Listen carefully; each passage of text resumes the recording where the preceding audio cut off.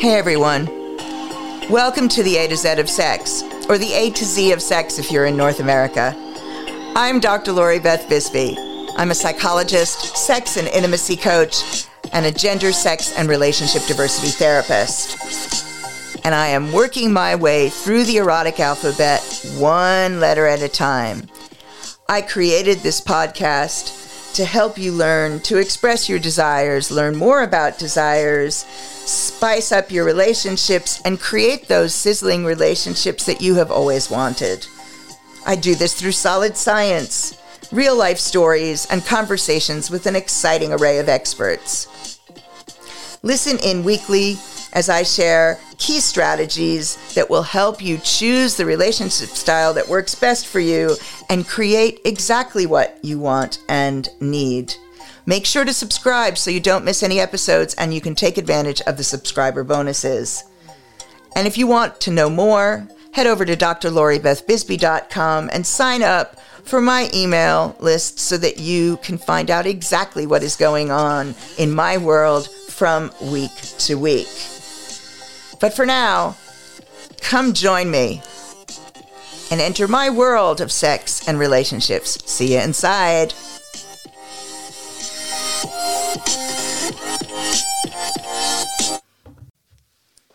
Hey everyone, welcome to the A to Z of Sex, or the A to Z of Sex, depending on what part of the world you're in. With me, Dr. Lori Bisbey. I'm a psychologist, a gender, sex, and relationship diversity therapist, a sex and intimacy coach, and I am working my way through the erotic alphabet one letter at a time.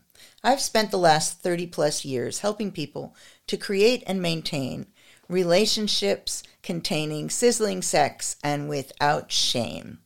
So today the letter is D, and this week we are revisiting dominance as part of D again. So D is for dominance, and I am joined by my husband and also my dominant, TJ Scott. So welcome to the show. Thank you. Okay.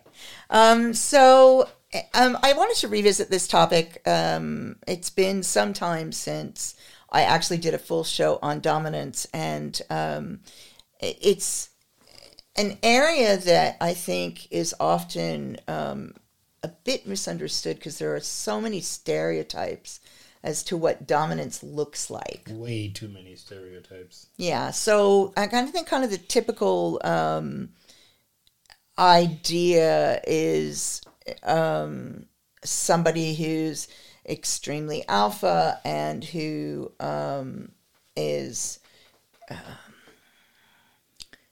making demands and quite forceful, and that seems to be the kind of stereotypical.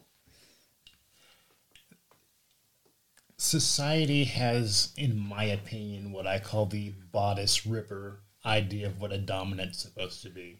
He's a manly man. Well, I mean, we'll talk about dominant women as well, or female presenting folks. But yeah. It's that whole, one size fits all. Has to be forceful and has to be dynamic, and it's not true. Yeah, I mean, I think a lot of our images of dominance, and listen, guys, we have the my puppy Kimbo with us today, who is being a little bit of a fuss budget. So we're going to try and find him a comfortable place to sit, but you might hear a little bit of fussing in the background, so I apologize. I think, if we look at some of the images in the literature and the media, and I hate to bring up 50 Shades, but it is the one that people are most familiar with, that when you look at him, he isn't particularly loud pushy, but he is demanding, and he does have the expectation that he will get his way. Yes. And there's a particular look to that I think when people come in and start wanting to explore authority transfer-based relationships, they look for that. Yeah, they look for Mr. Gray. They look for an air of almost arrogant sophistication.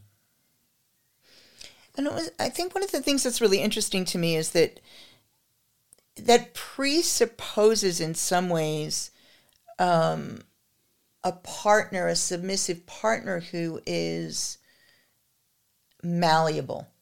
Yes. And who may put up a little fuss at the beginning, but then does not mind being malleable. And that isn't what a lot of people who are choosing to submit or surrender look like. No, definitely not. Yeah. There's no one kind of surrender any more than there's one kind of dominance. And it can't just be quantified as in you are either this or you're not. Well, it was one of the things that I found interesting in talking with clients working around creating their own version of an authority transfer-based relationship. And listeners will know, and people who have worked with me will know, and people who have seen me on open house will know that nothing is one size fits all. Every relationship is as individual as a fingerprint or a lip print. And so we start from the general and we work into the specifics, and we work to crafting something that works for us. And most of the time in the world, although that happens to a degree, it doesn't happen to the same level of detail for most people unless they have help from a coach. Right. Right. They're going off of the stereotypes and what they've learned and kind of winging it, and they don't look at what it looks like individually to craft a relationship. But in looking at stuff like this, one of the bits that people miss is that part of the appeal for strong people who choose to surrender or submit is not having to be the last word or the decision point or the point of responsibility for everything. True. And so part of what dominance looks like is somebody else having the vision and we just needing to move along that vision, surrender so that we are in line with that vision, which is different than what I think people think dominance looks like. I see a lot of people who figure dominance is you forcing somebody into your mold, into what you want. Mm. And while that could be dominance, it basically comes across as just being bullying. Yeah, I mean, I think that is, one of the myths that I hear a lot still is this idea that you have to break someone down in order to mold them to your will. And I do understand that there's a particular type of person that wants to actually craft a human without having a child and raising a child. But that's a particular kind of dom. That is a particular kind of dominant. I also think that there's danger around that. Yes. There's significant danger that if you're going to work to mold somebody completely, that you're doing that within their best interests. Yeah, because my problem with that is, with that type of person is, are they the kind of person who, if they realize that you aren't a good fit, stops? Yeah, I think that's an area that's concerning, but also there's an arrogance in believing that you can mold somebody into the best person that they can be without them doing the work on their own. That's like the whole leading a horse to water. Sure, you can give them all the building blocks that you think will make them into that person. But if they don't do the work, they're not going to be what it is you're looking for. And then it also presupposes that you, in the collective term, you as dominants, are in any better of a place in terms of self-development than people who are slaves, submissives, or in surrender. Now, see, that right there. Right. From my take on this, you can't be a good dominant if you don't know who you are and what you want. So it comes down to me, for me, again, and people probably get really sick of hearing me say this, but it does come down for me again to the first port of call being that you have to know you. Yes. And that you can't be effective as a dominant, or for that matter, as a submissive in any way, if you don't know first who you are, and haven't done some work on you. Yeah.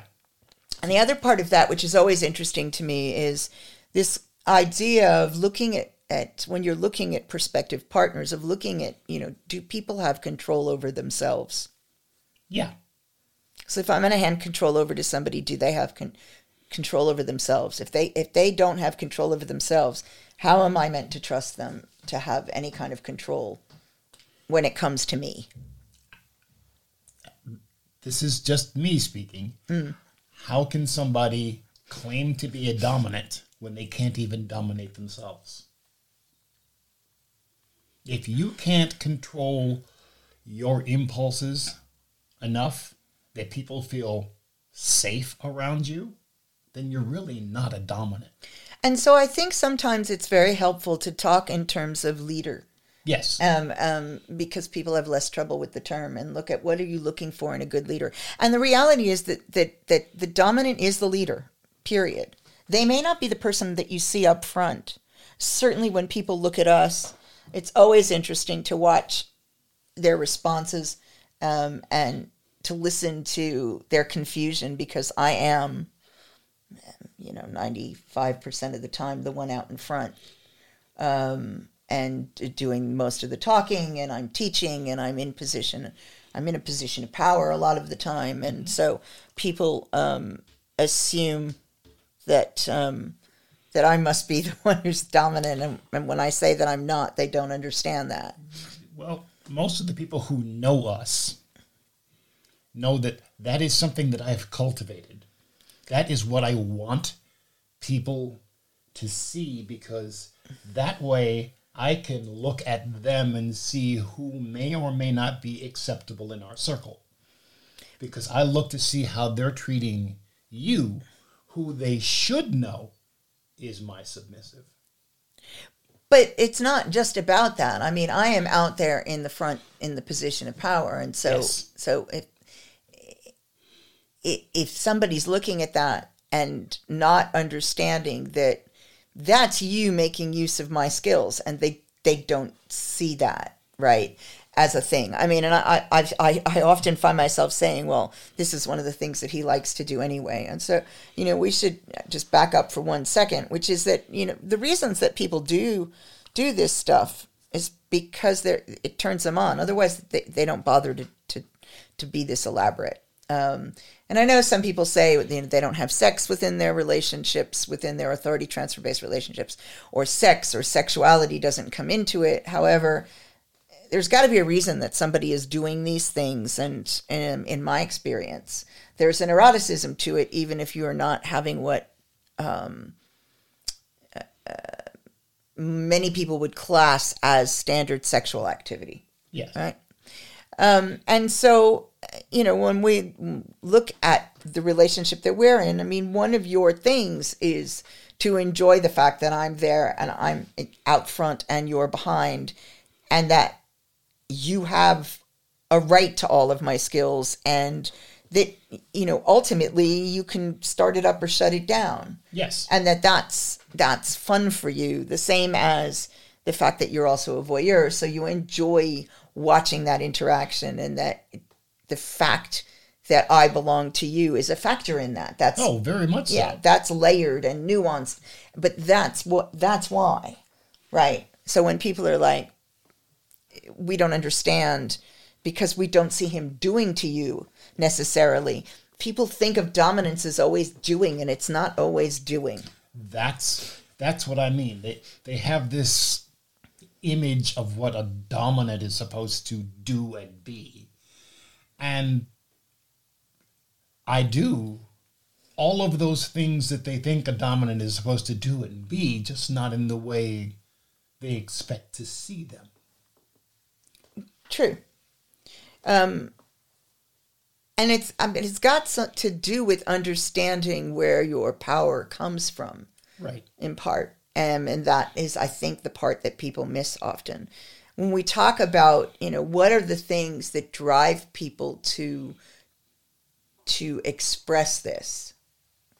And there's a significant argument as to whether or not people are born this way, that it's, their natural state of being is to be dominant or submissive or not. Again, I think I point to people like myself and Mrs. Blue Frost, of people who are really in no way submissive, and yet are slaves. Right. And so it's not the idea that we don't have our own power, that we don't want our own power. It's misguided, right? So I would say we're not typical, but I actually know an awful lot of people who part of the surrender is about that relief of not having to be the last decision point. And the acknowledgement that somebody else may actually have a better vision for us than we have for ourselves. Right. Well, let me give you this as an example. If you were to go to a diamond mine and scoop up a handful of diamonds, lay them out on a table in front of somebody, go to a De Beers store and get some of their loose diamonds and lay them out on the table, bring in anyone and have them point to the diamonds. Oh, they're going to point to the ones that are already faceted. Because that's what they expect diamonds to look like. Yeah. Dominance and submission are like that. Just because it doesn't look like the diamond you expect it to be doesn't make it not the diamond. I have spent years crafting an image of being, as you've heard me say, Mr. Sweetness and Light. Yeah, right. Mm-hmm. Affable, friendly. Mm-hmm. And I have heard you tell people on occasion, don't believe the hype. Yeah, absolutely. Because at my heart, oh yes, I am a control freak. It's just, I don't like my control to be overt. I don't want everybody to go, look at that. Yeah, no. I prefer the, how did he get her to do that? Yeah, yeah. So there's the obvious walking with somebody, in bondage or in cuffs on a lead where you can see it, versus not being able to see where the strings are and where the chains are, and how it is that the person has that authority. Right. Yeah. I mean, people have seen it and not known what it is. It's like a lot of times you'll see a guy who's doesn't look like he's that attractive, and he's got this woman who just outshines him, and you're wondering, how did he get her? But if you actually watch their interaction, and watch what's going on behind what your eyes are telling you, that'll tell you a whole different story. I mean, and to be fair, sometimes that's not all the time. Right. It's not. Not all sometimes the time. it's not what you're seeing. True. But a lot of times there is that undercurrent of his or even her domination that is what brought that person to them. They wanted to shine for this person. They wanted to do for this person. They wanted to be for that person because that person and them clicked. But sometimes I don't even think that. I don't even think that's it. I don't think it's. I don't think it's necessarily. I think it's more nuanced than that. There's because particularly, I mean, I'm a control freak as well. So yes, I know. So people also have trouble understanding that. If you're a control freak, then what are you doing? And so giving up control for me isn't easy, and it is about, yes, I have to surrender, but you also have to be able to provoke that. Yes. In our case, it's the control freak controlling the control freak. Yeah, I mean, but that's often the case. Yes. And so it's what is it about that, about that situation. So I was talking with some people recently is that there are lots of things that you train over time without even realizing you're training them over time. I mean, it's so that it's easier to surrender. It's easier to go to that place because there are cues that bring you there, and it's not really that difficult of a trick. People think it's kind of magic, but it really isn't. It is about making sure to have these repetitive patterns over time with the rewards that go with them that actually makes it work. But it then becomes very easy, most of the time, to get that response. But not all. But not all the time. No, there are times where it's just difficult. And, we always joke. But that, to me, is part of the fun. Which bit? That it isn't always easy. True. I mean, sometimes it's part of the fun. Sometimes it's not. Sometimes it's just true pain. Enough. Sometimes it's just a pain in the ass.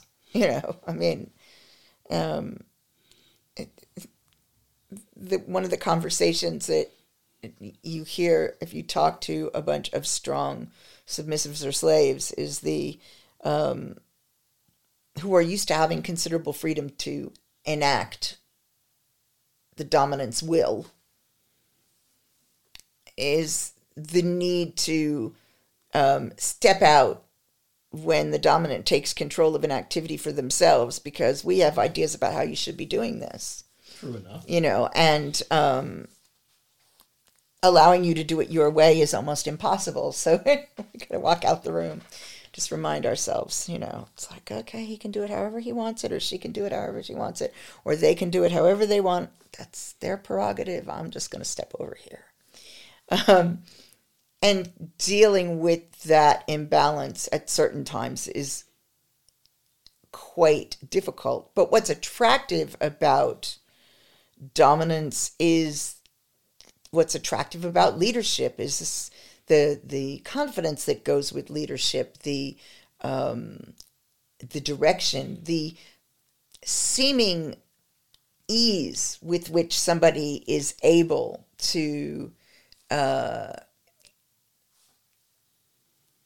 take steps toward a goal or move towards something in life or enact, manifest. And right. I say seeming ease because sometimes it is easy, but sometimes it's not. And it is one of the perils of sitting in that seat as opposed to the seat that I sit in, which is that because you are taking that responsibility for the submissive as well, the overarching responsibility, it can be quite difficult when you're in a place where you absolutely have no fucking idea what you're doing. True enough. there are times that while you're in the driver's seat, you do have to look over at the passenger and go, I have no idea where the hell I am.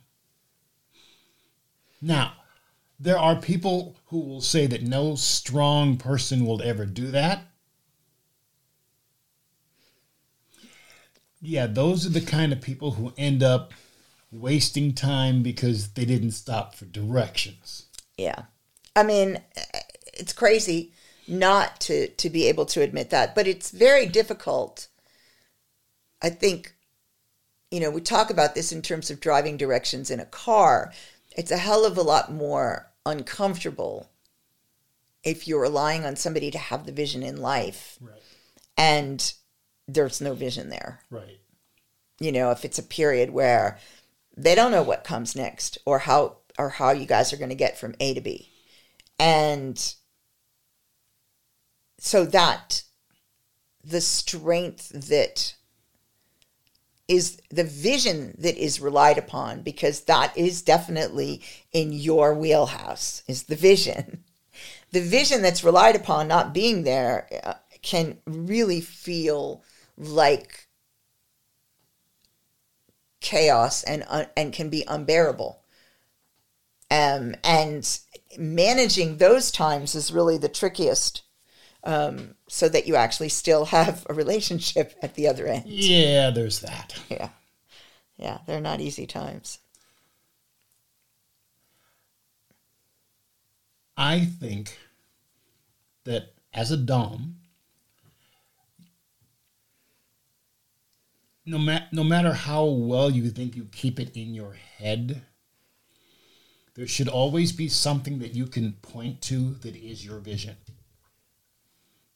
so that you can always go back to that place, revisit it, and re-center yourself on what your vision of your dominance is. I think your vision of your mastery is one thing. I think also, what that means practically is the other thing. And one of the things that I think is particularly important is to have peers that you can talk with. Without a doubt. And to be able to make use of those peers, particularly if you've chosen to live this as a lifestyle on a 24/7 basis where you're not, our relationship it's always funny because people look at our relationship and they're like, I don't see it, right? Because you got to know what you're looking for in order to see it. Yes. Most of the time, I tell people, most of the time we just look like a boring married couple. We have a very interesting life, but for most of the time, we get up in the morning and we figure out, what we're going to eat for the day. We do ordinary people shit all the time. Yeah. We spend most of our time doing ordinary people shit. So, people don't, if people don't choose to live this way full time, they can have a real hard time understanding, some of the challenges. One being when we were just talking about, when at a time where vision is difficult. Yeah. That's definitely a challenge. Another is when you're incapacitated. Yeah, that was us. Yeah, well, that's still us. So, that's one of the ones, to talk to people. And this is something, one of the things that I always highlight for people is that there are power dynamics and authority transfer dynamics in every single relationship. They're just not necessarily stated. And the difference for us is how we choose to live, is we choose to live out loud. So we state it, we know what we're doing, we negotiate what's included in what we're doing and how we're doing it. That's the difference between us and then maybe, a more very traditional marriage where nobody's really discussed the details of how they're going to do it. They're just going along what they've been told. That's that implied dominance, which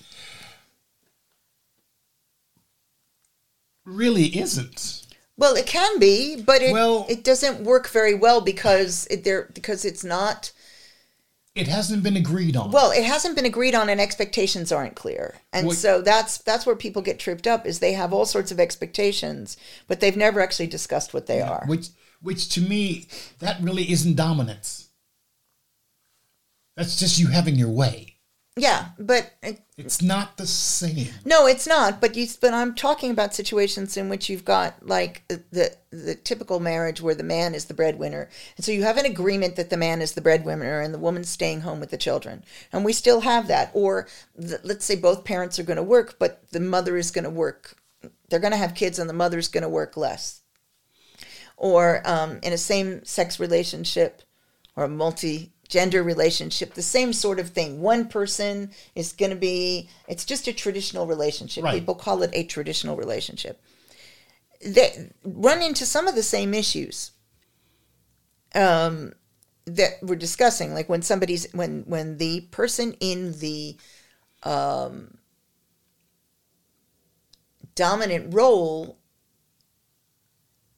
is incapacitated, that becomes an issue. Yes. Well, the difference in that and us is it is laid out, partially in writing. Yeah. That there are set roles. Yep. And there are set... And we know what those roles are. And we know what the expectations are, but it doesn't change. That doesn't change the fact that with you being ill, I mean, I'm the breadwinner in this family. Yes, that's true. You worked as well, but I am the one with the larger income. You were retired, and so you were taking up a second income until you got ill. Yeah. And so some people would think that because I was the breadwinner, that would make me the dominant one, but that doesn't follow. Because that is what people expect. That's right. And if so you're the breadwinner, then you're the dominant. And it's not necessarily, that ain't necessarily so. No, and it's certainly not how we negotiated it. No. But it has thrown us for a loop, you not being in a place to, to hold the vision at times and to do the parts that you need to do so that surrender is something that's easy for me to do or easier for me to do. Without a doubt. Because there's energetically, there's a balance that's struck. And so when that balance is off, it becomes difficult. I still find that our situation is easier than a lot of people's because ours is codified. Well, yes. I think that's the point. It's not an understood. It's this is what it is. Right. But actually, sometimes I think that's easier, but sometimes I think that's harder. Because when those things that have been agreed on and negotiated and agreed on are not there, that's more difficult. Yes, but you have agency to talk about those things. Truth. And I mean, people do in other situations as well, but they may not know what it is that they're talking about. That's right. That's the problem. Whereas in in this situation, and the reverse could be true, if I weren't carrying out the duties of my role, and certainly, and like we're unusual in that I am chronically ill, so I have. There are things that I don't do that lots of people would expect me to do. It's, again, stereotypes, right? Mm-hmm. Because I'm physically not able to do them. So, Well, there are things that you don't do because I don't let you. Well, yes. Let's take, for example, the one aspect that most people would look at and immediately assume that that's the sub, cooking. Yeah, but I enjoy cooking, and yes, you do. And when we're in a position where I'm not working as hard as I am, yes, then cooking is something that I can provide as a service. Yes, which is, but I don't do it because that's one of the ways you take care of me. Yes, it's also one of the ways I control. Well, yeah, but Okay. I get to decide what gets eaten. Yeah. I mean, you make sure that I'm getting I make sure you get fed nice food. Yeah. You make sure that I'm getting the adequate nutrition and all of that. But at the same time, what gets done in that part of the house is what I feel like doing in that part of the house. Yeah, but that has to do more than anything else with the fact that I'm the one who's working. You know, you enjoy cooking, I enjoy cooking. If I wasn't working, I would be doing more of the cooking because there wouldn't be an issue around that. It would be a discussion. It was that way. It would be a discussion. It would not be a discussion. Yes, it would. It was that way, but that was when you were working. So it's about the balance, right? That's the point that I'm making, that I think is the point that is important, is that it is about the balance there. Yes, it is. So, you know, when you were still working, and when we were living separately, and you were still working, when I would come and visit, I might do some of that. I might make sure there was food. I might, you know, or when you would come and visit on holiday, I took charge of that, and I did those things because you were providing in a different way. True. And so this is part of that balance. Yes. Which again gets thrown off when the things that you have explicitly agreed upon are not able to be done, which is the point at which if you end up renegotiating things. And I think that's the other part of this, is to understand that what makes these sorts of relationships work is a fluidity that people don't often really pay attention to. They think of it as more of because we're explicit, they think of it as more rigid, but in actual fact, it's far more fluid. And having an agreement allows you the freedom of modification of it. Yes. Not having an agreement means that you're kind of fumbling around for what might be. And so the kind of dominance that the leadership that you're talking, one of the things that a leader demonstrates is the ability to change direction when appropriate, and, you know, and the ability to be vulnerable as well, which is the other part of that. And sometimes, because of the way the stereotypes are, I think people find it really difficult with that one. There's that one. Yeah. Which is, again, another reason why, as I was saying earlier, that having peers who are in similar roles, and also who have taken similar positions. So who are choosing, if you are not doing this 24/7, you're just doing it in the bedroom, having peers around you who are doing it in the bedroom. Not that you won't get anything from those who are doing it 24/7, you will, but to have somebody who has similar life experience and a similar set of demands on them.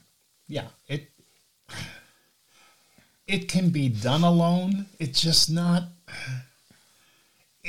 something that can be easily done alone, because at some point in time, you really need a mirror to be able to reflect and look at. And if all you ever have is yourself, there are things you're going to miss. Well, there's that, and you don't, personal development is something that you do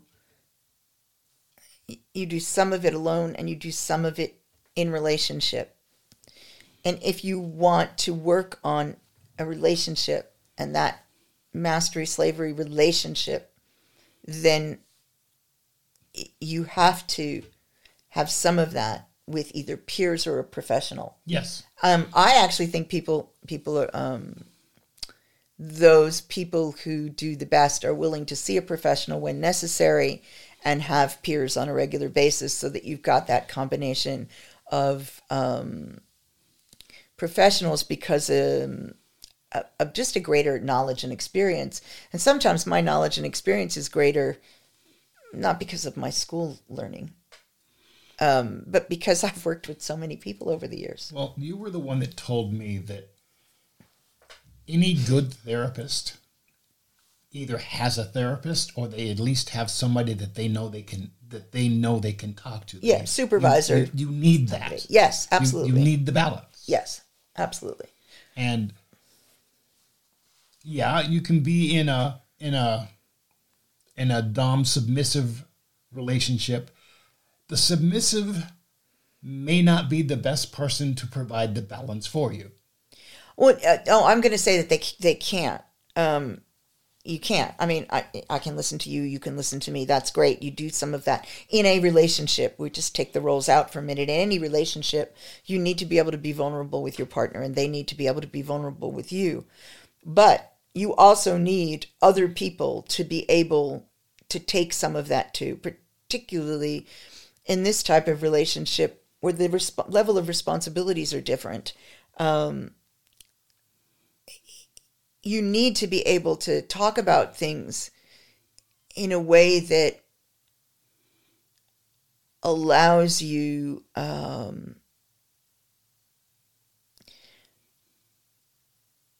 greater freedom. And so I think it's really important. It's one of the areas that a lot of times is lacking. Is the willingness for people who identify as dominant, and this is across genders, to actually be vulnerable with other people and seek that kind of support is very variable. Well, I did put something in one of your lives. The best guide is somebody who's been there. Mm. And well, it is and it isn't, right? Because sometimes somebody who's been there and fucked it up has fucked it up, and they're not a very good guide, right? That's why you know, some people will say that, you know, therapists aren't necessary. You need to see somebody who's gone through the same thing. Well, not always, right? Sometimes it's really good to see somebody who hasn't fucked up to that extent, or who has more perspective, because they're distanced from it. Well, I'm not talking about necessarily the fuck up part. Yeah. But for somebody who's a dominant, the best person to kind of look at your stats and your progress and tell you where you may or may not have messed up is somebody who has traveled that road that you have respect for. I agree with that sometimes. I also think that there are times where that, and I can think of a few situations that we were both aware of, where that actually ran people aground, because you have to make sure that you not only do you have respect for the person, but that they can take a perspective outside their own. That's true. And that can be really difficult, you know. And I mean, the same is true with the opposite side of the slash. You know, you need not to be in an echo chamber. You need people to be able to hear clearly and to know what questions to ask. I mean, a lot of my job is asking people the right questions. A lot of the coaching that I do is asking people the right questions. And it's one of the reasons why when people are setting out a relationship like this for the first time with each other, it's, you know, I love working with people at that place, and I do a 6-month group around exploring the DS and BDSM, which is the authority transfer bit. But I also do some private work and a do-it-yourself class to work through, because that setting up and that exploration and making sure that you have done the work you need to do and you're all on the same page when you get started, and then that you put in place a framework for getting support from other places, for revisiting your agreement or contract, for making sure that everybody has agency to speak their mind. Right. All of that framework, if you get that into place before something goes boom, it's always easier. Unfortunately, people often wait until after things go boom. Yeah. Yeah, which is, well, fairly typical, I guess. Yes, the juggling of the hot potato when you very well could have just put on oven mitts and saved yourself the pain. Yeah, definitely. Okay, so what do you think are the two most important tips you can give somebody who is exploring dominance and seeking to be the dominant master, owner, whatever the word they're going to use, leader in this type of relationship? I would say the first one is know who you are. Okay.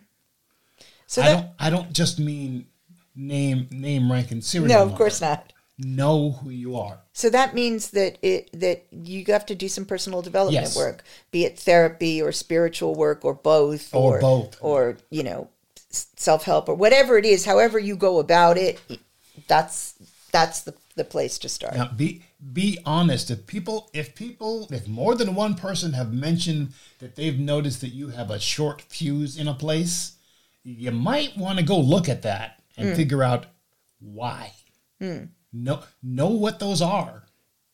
Okay. Because it's important. And it's helpful to know, if you know who you are, then you fairly quickly get an idea of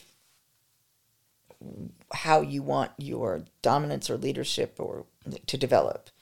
It's hard to know what direction you're going to go in if you don't really know who you are yet. That goes into number 2, which is once you know who you are, then you can craft what it is you want. Mm-hmm. You got to have both parts. Yeah. You just can't. You can. It doesn't usually work out very well. You can jump out there and go, I'm a dom, and then the sub comes to you and goes, so what kind of dom on you? And you're standing there going,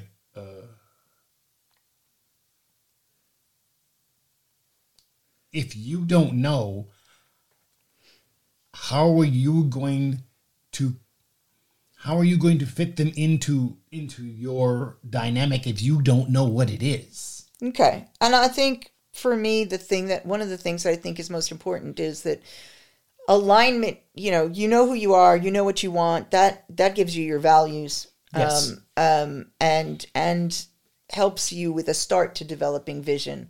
Vision often it doesn't get developed until you have a partner. Well, right? Yeah. But once you know those things, it's at that point you look at alignment, and that's the piece that a lot of people forget to look at. So does this person align with my goals, my vision, and all of that? Because if they don't, it's pointless. Right. I mean, breaking somebody to your will. I mean, if that's your thing, assuming that that's done with consent and there's no abuse, that's a really difficult road to go. Yes. And it's a far more profitable road to actually find somebody who at least has some basic alignment. It definitely works out better in the long run. Yeah. Yeah. Well, if that's what you want, if you want a long haul. And so for everybody who's been listening, we really have been talking about dominance in terms of relationship more than we're talking about the relationship side of things. We haven't been talking about it, the sexual side of it very much. I'm going to leave that again for another show. Not because that it's there isn't utility in talking about it. I think that needs a whole show by itself. Well, but I've probably talked about that more. I mean, more of our shows have talked about, when we've talked about BDSM, you talk about some of the fun things. I think maybe not. I'll let my listeners decide. But yeah, there are a lot of fun things that you can do. So self-awareness is probably the most important skill that a dominant needs, and humility. Yes. I can't stress how important that is. And you should also be aware of who you attract. Well, I think there's two parts to that. Be aware of who you attract, but then there's also, you can modify who you attract by being clear about where you're going. Yes. I talk a lot about this when I look at people's relationship patterns, and what we see, and what we don't see when we're out looking for partners. So it's pretty important to be paying attention to that. And if the same person is always coming along and it's not what you want, looking at yourself and saying, well, what is it that I'm putting out there? Yes. That's attracting this same... What vibe am I putting out there that's attracting this kind of person? Yeah, that isn't really in alignment with me. Yeah, if that's not what you're looking for, then you need to figure out what it is coming from you, and you need to switch it up. Yep. Or just plain get rid of it. Okie dokie. So, thank you very much for joining me. This has been a great conversation. Guys, next week will be the letter E.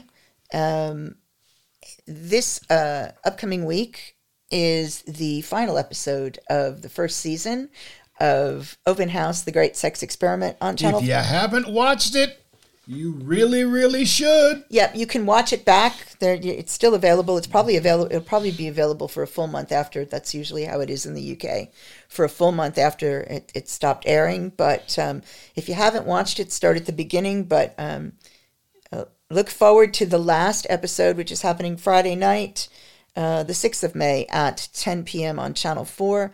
For those of you who are outside of the United Kingdom and want to attend a watch party, I usually host those every week, but it appears that this week I will be at a party watching with a bunch of people in person, and so TJ will be hosting the watch party. So there's a link in all of my social media and on my link tree where you can sign up, and you will get the Zoom link that you need. You register and you'll get the Zoom link that you need in order to join the party. So that's a way for you to see it if you're outside of the United Kingdom. If you're in the United Kingdom, please don't join the watch party. Please go and watch it on television so that we get the ratings from every single person that chooses to view it. We need to blow this up, folks. We need to make sure that they want a second, third, fourth, fifth season. We really want to blow this up. Yep. I'm not just saying this as her dominant. I'm not just saying this as her husband. This is a woman who deserves this. It's been a lot of fun. So there's that going on. There is Navigating Non-Monogamy, which is a 6-month group for helping you open up your relationship. That is starting in May. If you're interested, you can find the information on my website at drloribethbisbey.com. And there will be a DS in BDSM group starting most likely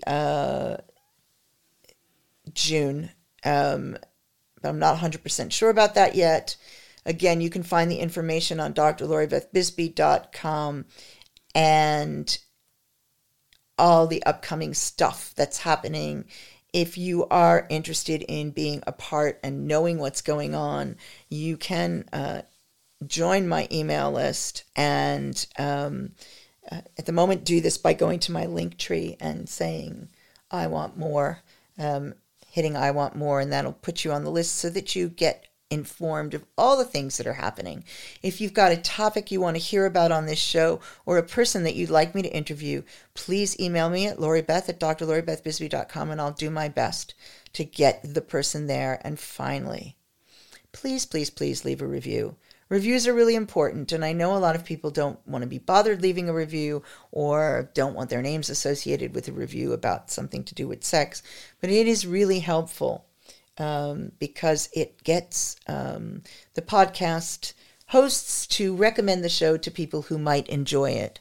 And I have lots of listeners, but I'd love the podcast to get to lots more. So leave a review.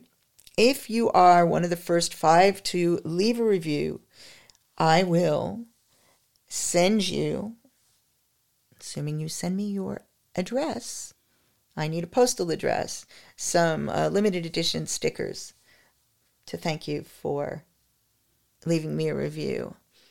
If you leave a review in more than one place, i.e. you leave one on Apple and you leave one on Spotify where there haven't been many reviews yet, I will give you a 20-minute conversation with me about anything that you like for free, which you cannot get these days. So it's a big one. So if you would like that 20-minute free conversation, go and leave me a review on Spotify, on Apple Podcasts, on Stitcher. Just make sure you leave me a review on 2 places. Thanks for joining me. Have a safe week. Have fun, and I'll see you next time. Thanks for tuning in. You were just listening to the A to Z of Sex, or the A to Z of Sex if you're in North America. If you enjoyed the show, please do leave a review wherever it was you listened to it, but especially head over to Apple Podcasts, Spotify, and Stitcher. Reviews really help the show get out there. If you want to support my work, you can support it through my Patreon page. That's Dr. Lori Beth Bisbey on patreon.com. You can also head over to drloribethbisbey.com and subscribe to my free mailing list, which will keep you updated as to the activities I am getting up to and any special appearances. For people who subscribe to the Patreon, there are special broadcasts, merch, and the opportunity to get discounted tickets to a lot of the events that I do. Knowledge gives you power. The more you know, the better your relationships, the better your satisfaction and joy. If you've got suggestions for the show, comments, or questions, do email at loribeth@drloribethbisbey.com, and I will try and incorporate them. Have a wonderful week filled with loads of joy.